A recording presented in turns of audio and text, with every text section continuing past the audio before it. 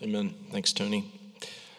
So my name is Jonathan, as Tony just mentioned, one of the pastors here. I didn't introduce myself earlier, so I apologize for that.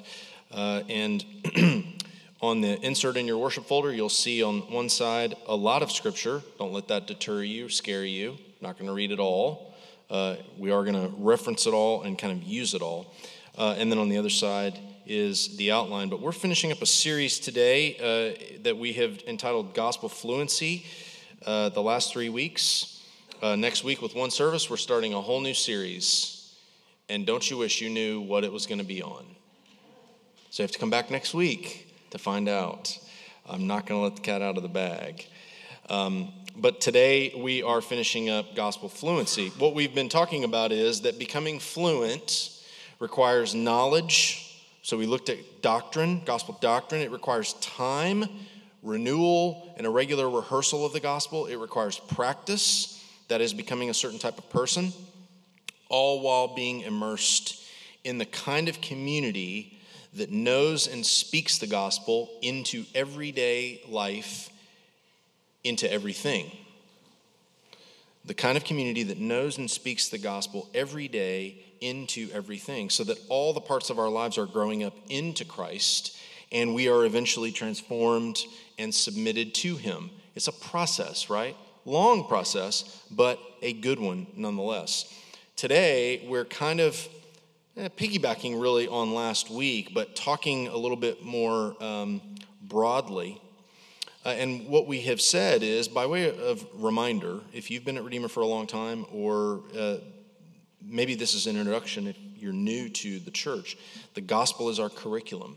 We say that again and again. The gospel is our curriculum. And so if that's the case, if we are to be the conduits for the power of God flowing through us to the geography that God has placed us in, then these case studies is what we're calling them today, examples, if you will, where we regularly experience trouble or struggles. These are great opportunities for us to troubleshoot the gospel. And obviously sermons are only meant to get you started. They're a very small part of the week. The real work will take place over coffee and meals and back porches with friends and community groups, but we really do desire that we as a church would increasingly be skilled at resourcing ourselves in the gospel, that we would become more skilled at using this curriculum, as we call it, in the trenches of life. That's where we live anyway, right? So bringing it into those trenches is part of what I want to try to do today by tackling or looking at these three areas that are on this outline.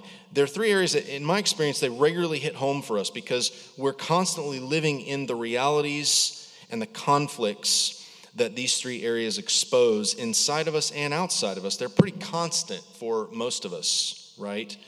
So the question is, how do we become more gospel fluent in embracing our humanity? That's that first point there, fluent in, how do we become more fluent in our finitude, applying the gospel in our finitude. In family dynamics, especially in marriage and parenting, which is the family fluency piece. And then lastly, in relational conflict, because unless you plan to go move to the desert, you are going to have other human beings in your life, and they're going to sin against you. I hope that's not a newsflash for anybody. Okay? So you've got to become skilled at applying the gospel or fluent in the gospel in the practice of forgiveness. And it's a great place to do that. So these correspond to the 3 points on the outline. I'm not, as I said, reading all these scriptures, but if you will look on the, you can be on the screen behind me or on the insert. I'm going to read a couple of them just to orient us here, okay? So first from Genesis chapter 1, look there. So God created man in his image. In the image of God, he created them. Male and female, he created them. Now the serpent was more crafty than any other beast of the field that the Lord God had made. And he said to the woman, did God actually say, you shall not eat of any tree in the garden? Then the eyes of both were opened, and they knew that they were naked, and they sewed fig leaves together and made themselves loincloths. And then jump down a little bit. Behold, Psalm 127, behold, children are a heritage from the Lord, the fruit of the womb a reward. Like arrows in the hand of a warrior are the children of one's youth. And then skip down a little further. I'm not going to read that long passage from Genesis 50. We'll come back to it. If you jump all the way to the end, Luke 17. Sorry, Joe, I'm jumping around here. Pay attention to yourselves. Jesus says, if your brother sins, rebuke him. And if he repents, forgive him. And if he sins against you 7 times in the day and turns to you 7 times saying, I repent, you must forgive him. The apostle said to the Lord, increase our faith. Would you say with me, as we say each week, the grass withers, the flower fades, but the word of our God stands forever. Amen. So we're going to look at these 3 points, these 3 areas in a turn here, and they kind of correspond. We'll go through the scriptures on the back. You'll see kind of how they fit together here. But the question to begin here is, do you ever look at the calendar, your calendar for the coming week, maybe on Sunday nights? Maybe that's when you do. But do you ever look at that calendar and go, how on earth is all this going to come together? How on earth am I going to try to get all this? Am I crazy for trying to get all this done? It's never going to happen. If you look at that passage that I just read from Genesis, which is the first book of the Bible, and then I'll reference this passage from the Gospel of John in just a moment, but if you look at those 2, Christianity really does affirm the goodness of being made, of being dependent, of being creaturely, because we are created. It says it right there, page 1, chapter 1, verse 27. So by definition, we are finite. We're limited. We're vulnerable. Now, just as a reminder, moms, thank you.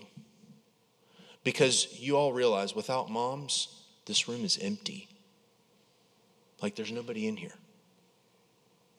We are, every one of us, given life. We don't get to decide our family, our year of our birth, our state, our city, our hospital, none of it.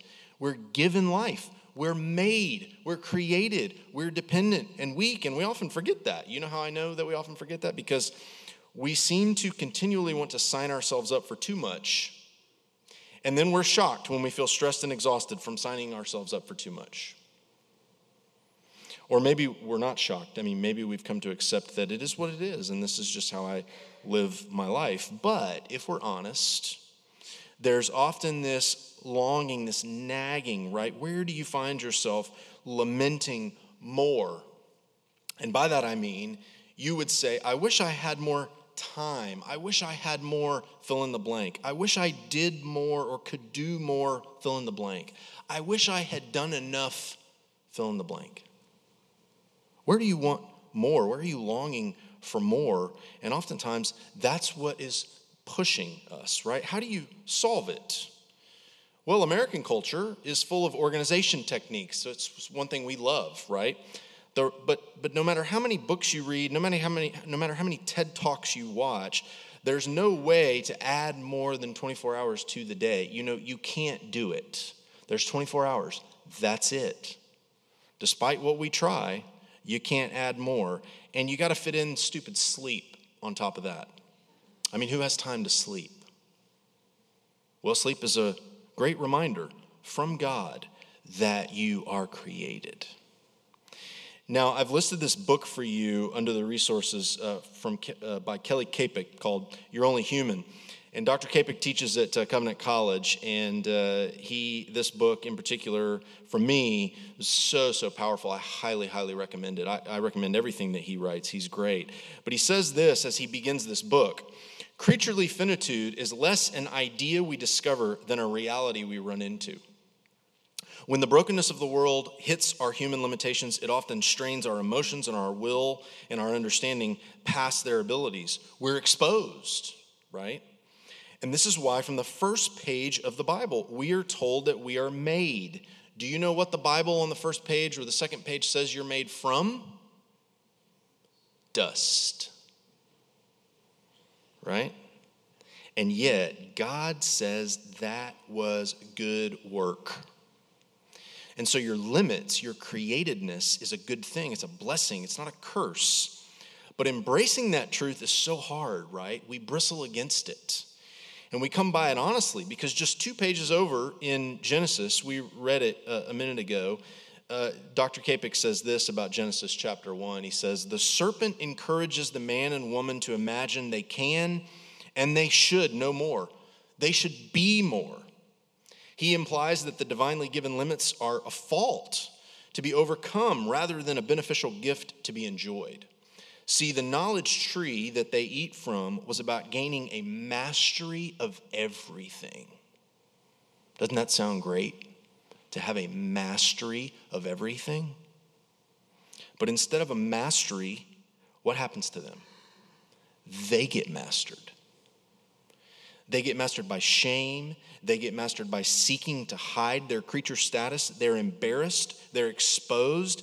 They go, "Oh no." And then they start hiding. And we've been doing it ever since, right? We hide, we lie, we pose, we project, all in an effort to overcome our limits or hide our limits or to figure out a way around our limits. But the gospel is the paradigm for fluency even in this. The gospel should impact what makes it on your calendar. The gospel should impact what more you most need. The gospel should impact even how organized, obsessively organized you are, right? Because loving the restrictions of being human is something that Jesus himself knows and experienced firsthand. That's why that passage from John, the Gospel of John, is there for you. John chapter 1, verse 1 and verse 14 are the two listed. And here's what John says. He says, "The eternal," in the first verse, "in the beginning was the Word, and the Word was with God, and the Word was God." He says, "The eternal becomes creaturely and temporal," in verse 14. "The Word became flesh and dwelt among us." Now, just for grins, this is a freebie. How did Jesus' humanity come into the world? Does anybody know? How did Jesus' humanity come into the world? Through his mom. So do you realize that without a mom, we have no Jesus?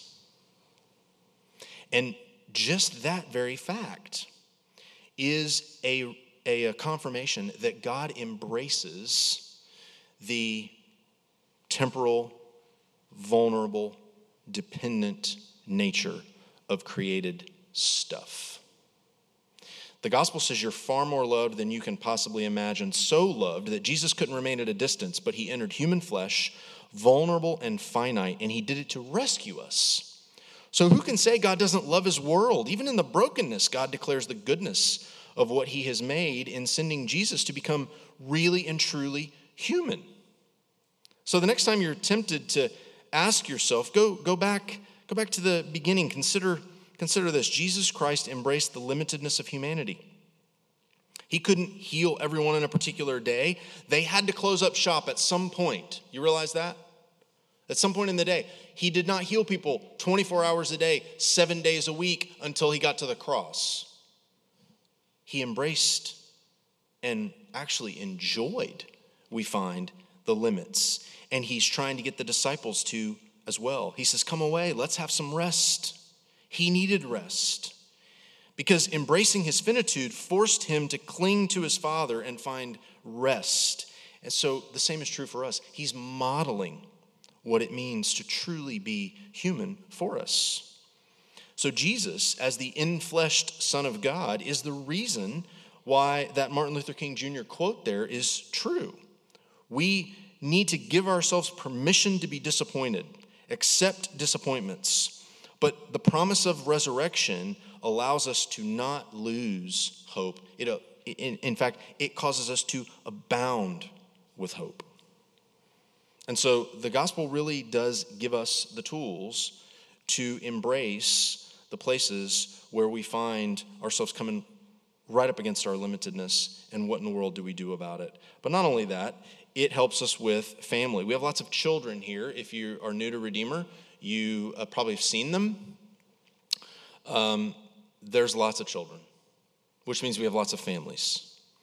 And there's a variety of experiences, some good, some bad amongst our families and children. But whatever those experiences are, the question has to be asked, how does our gospel fluency impact those relationships? How does our fluency lead to flourishing? Because our desire for you in your marriage and parenting is that fluency in the gospel would lead you to be flourishing in those relationships. So let's use the curriculum. Faithful, gospel-fueled parenting is predicated on faithful, gospel-fueled marriages. In fact, if you're married, the marriage relationship has to be the most important in your life. Has to be more important than your children. Has to be more important than your friendships. And to the degree you are becoming fluent in marriage, that will spill over into other relationships, especially into parenting. And when I say fluent in marriage, I mean fluent in practicing the gospel in marriage. Why is that? Well, marriage precedes parenting, right? Which means we practice the gospel with our spouse first, and hopefully we got a little practice under our belt before we start bringing children into the world. We got to practice the gospel with them. Moms, amen? Wow, okay, I thought there would be more to that, but maybe all the moms got it together in here. That's great. Need some more challenges. The challenges compound as you have to start practicing this, and then as they get older and older and you practice it more and more and more, and then the more children you have, the more compounded it gets, right? It's very, very difficult. The two passages that are on the insert for this case study, if you will, are Psalm 127 and Ephesians 5. The psalm helps us answer the question, what are children for? Have you ever asked that? Have you ever thought about that? What are children for? What is marriage for? Well, that's Ephesians 5. Both of these passages assume a paradigm, a gospel paradigm, through which we can view marriage and parenting. Parents, moms especially though, see if this resonates with you. This quote says, when you have children, they're in a state of dependency. They have so many needs. They can't stand on their own. And they will not just grow out of their dependency automatically. The only way your children will grow beyond their dependency into self-sufficient adults is for you to essentially abandon your independence for 20 years or so. So if you're at the beginning of this, I hate to break it to you, but you got about 20 years ahead of you. Those of you that have 20-year-olds plus are thinking, they're just getting, no. That's maybe halfway through. Maybe when they're 40, but you essentially have to abandon your independence. And unless you sacrifice much of your freedom and a good bit of your time, your children will not grow up healthy and equipped to function in the world on their own. Think about it this way. You can make the sacrifice, or they're going to make the sacrifice. It's them or you. Either you suffer temporarily and in a redemptive way, or they're going to suffer tragically in a wasteful and destructive way.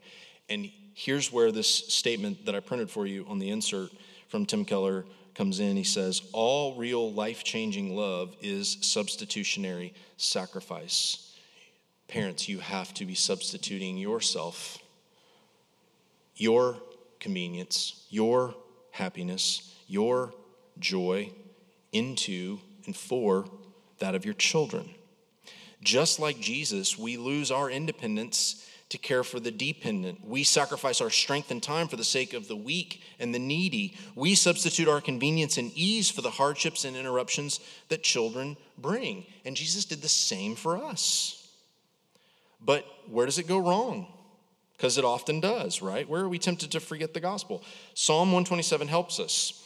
What does it say? The psalmist says, behold, children are a heritage from the Lord.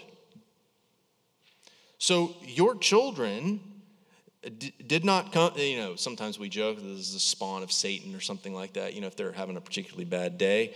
Maybe you've never said that about your kids, but I have mine. So, there's some insight into my heart. But children are from the Lord, the Bible says, right? That is a good thing. They originate with him. He creates them. They're his idea.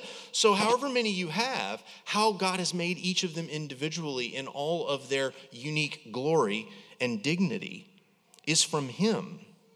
But then the psalmist says, children are from the Lord, and then he gives their purpose. What are they? What's their purpose? They are arrows. They glorify God in their arrowness. What are arrows? Weapons. And so our job is to sharpen and strengthen them so we can launch them. The enemy has arrows too, Paul says as much in Ephesians 6 when he's talking about the armor of God. He says, we better protect ourselves with the shield of faith against the darts of the evil one. He has arrows, and rest assured, he ain't afraid to use them. And so if you are not raising up your children to launch them, then it's not going to go well. Children are not our personal pet projects. We do not polish them and protect them so we can show them off in a museum. Because parenting is less like a Westminster dog show and more like Army Ranger training school. You are raising up arrows. And not just to keep in your quiver so that you can take one out every so often and look at it and go, wow, this is a great looking arrow, ain't it? You take the arrows out of the quiver, you draw them back, and you fire them directly at the enemy.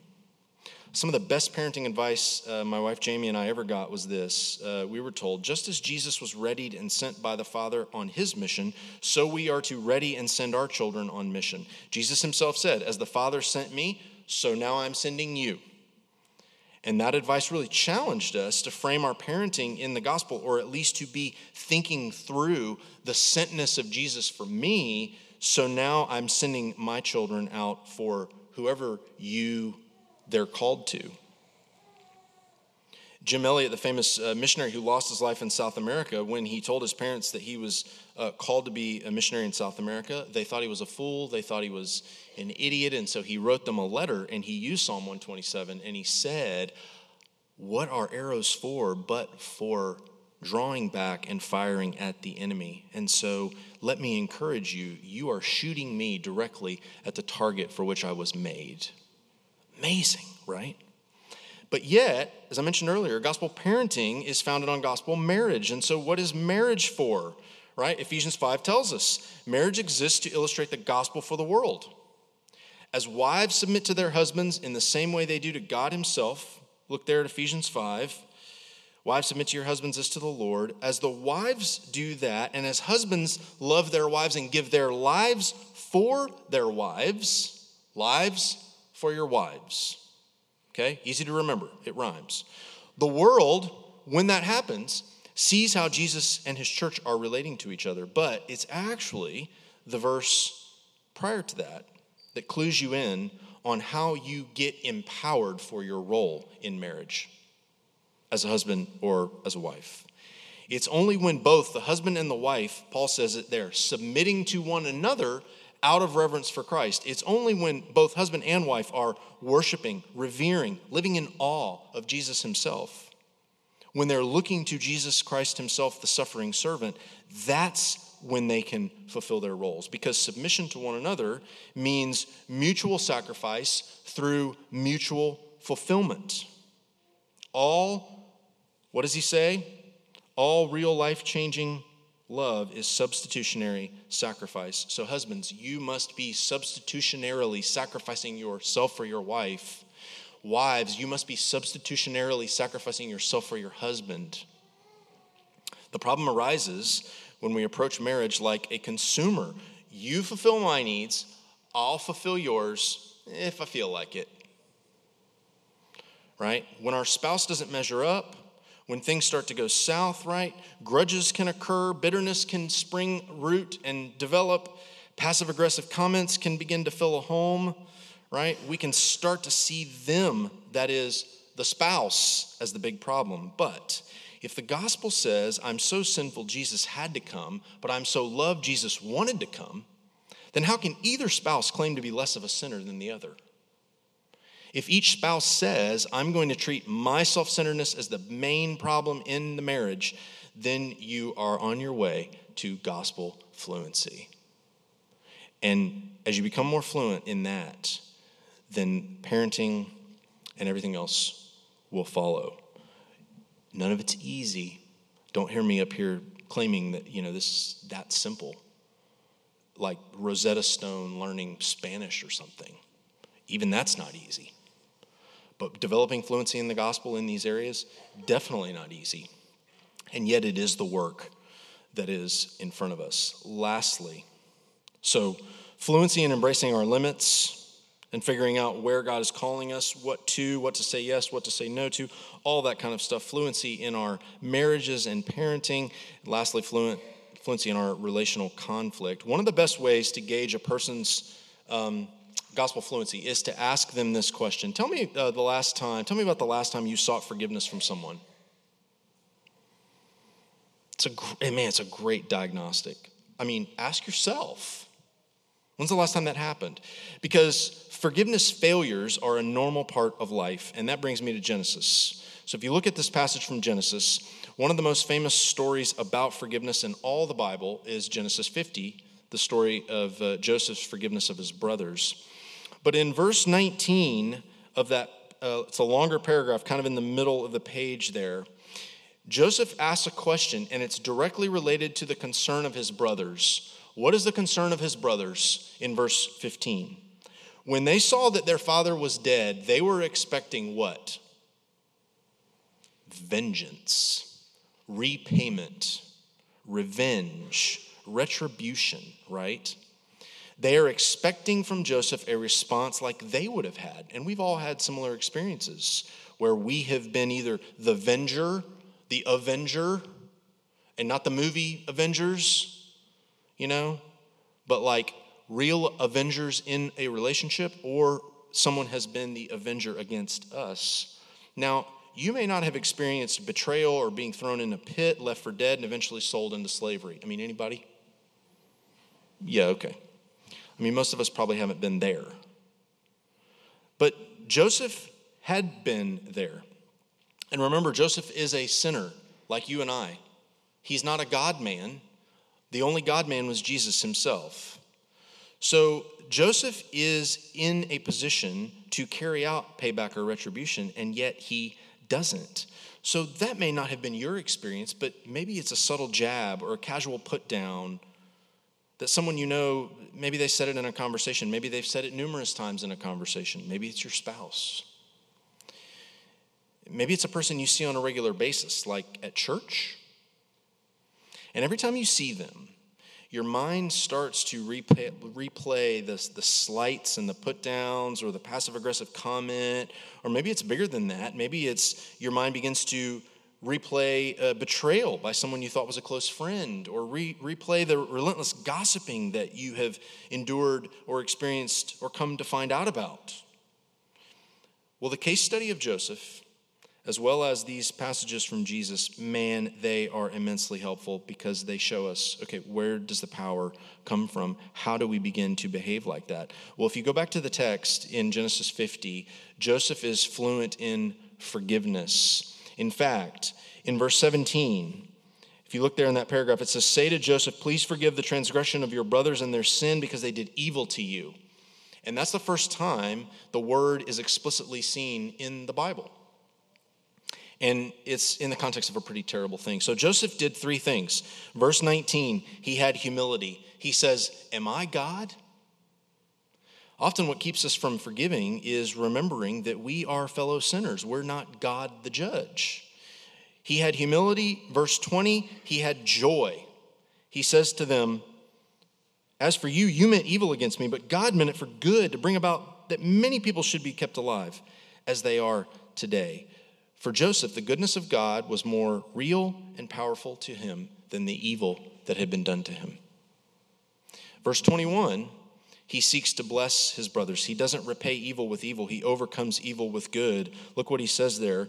"Do not fear. I will provide for you and your little ones." Thus he comforted them and spoke kindly to them.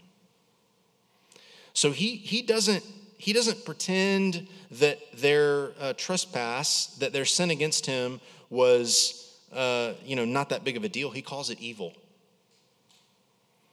But he identifies with them as a fellow sinner. He says, "Am I in the place of God? I'm no different than you." And so he releases them from liability. He absorbs the debt himself. He doesn't seek revenge and pay them back. In fact, he says, "I want to provide for you. I want to bless you."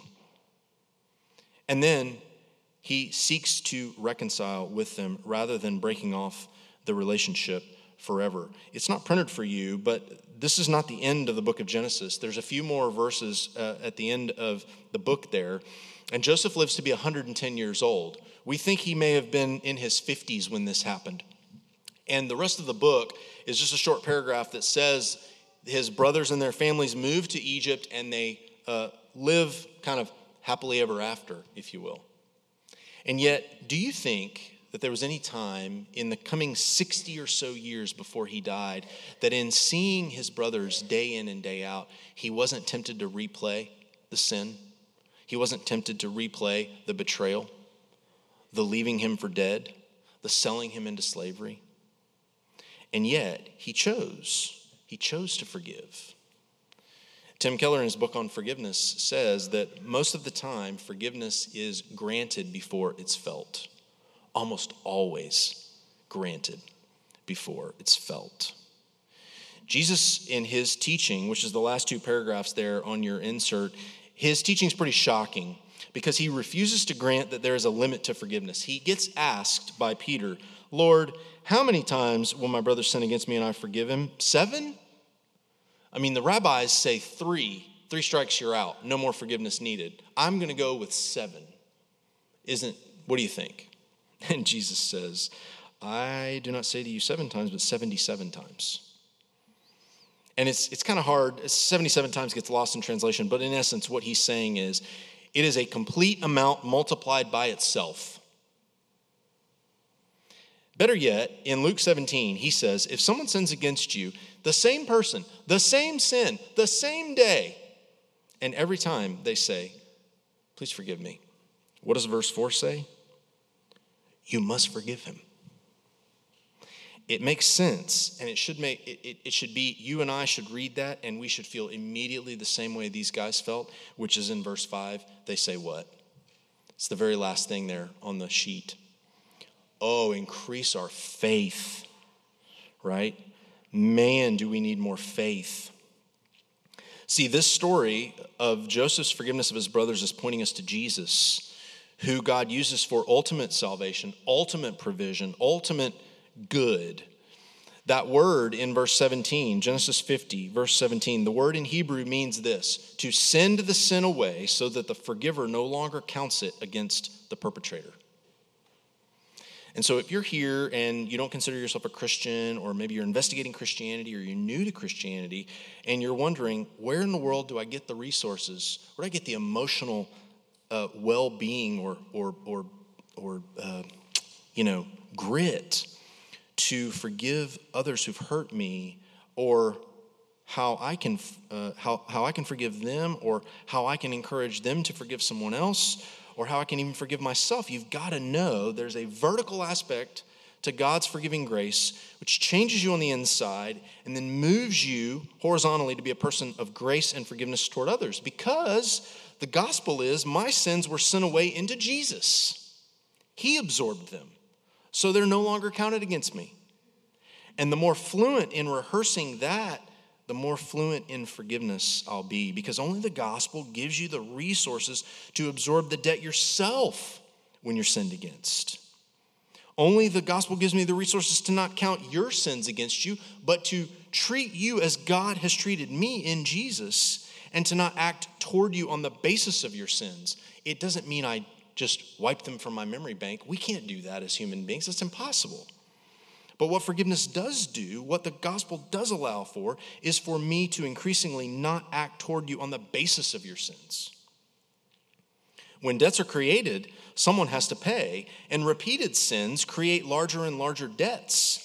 And so it's more like a credit card bill that you got to pay down over time. You make small payments here and there, and that's where the rubber meets the road. Every time we choose to inwardly pay that debt down ourselves, just a little bit here, a little bit there, whenever you see that person that's hurt you, whenever you hear the person's name brought up, whenever you have the opportunity to boast to other people about how I would never treat someone the way so-and-so treated me, whenever you have a chance to stop and to pay the debt yourself, you're practicing forgiveness. You're making small payments over time, and only a Christian can do that, because only the gospel gives you the resources to do that.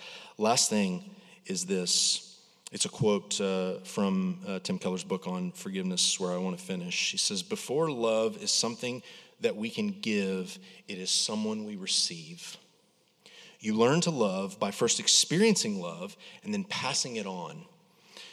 You will only become a patient person if you see someone saving you through the costliest patience and forgiving you even as he died, saying, 'Father, forgive them. They don't know what they're doing.'" And as that becomes more and more real to you, that is what can change you. It's what will change you. And when it changes you, you'll change the places that you live and work and play. And if we, as a body, are being changed by those realities, then we'll change our city, because there will be something truly different. So let's pray and ask that God would make us, as we've been saying, fluent in the gospel so that we can be for the city.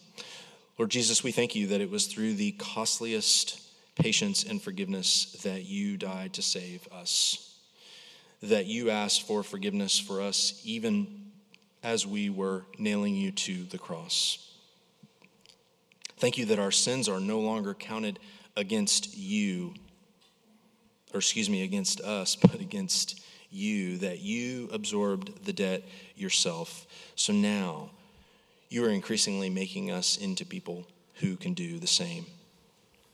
Like Joseph, who can love our spouses and our children for them and not for us, who can say no, and who embrace the limitedness of how you've made us. Oh, Father, make these things more and more true and real to us, so that our fluency would lead to flourishing in our lives and in the lives of those around us. We pray in your name, Lord Jesus. Amen. Amen. Aren't you glad the service doesn't end with me saying, good luck, have fun, have a nice week?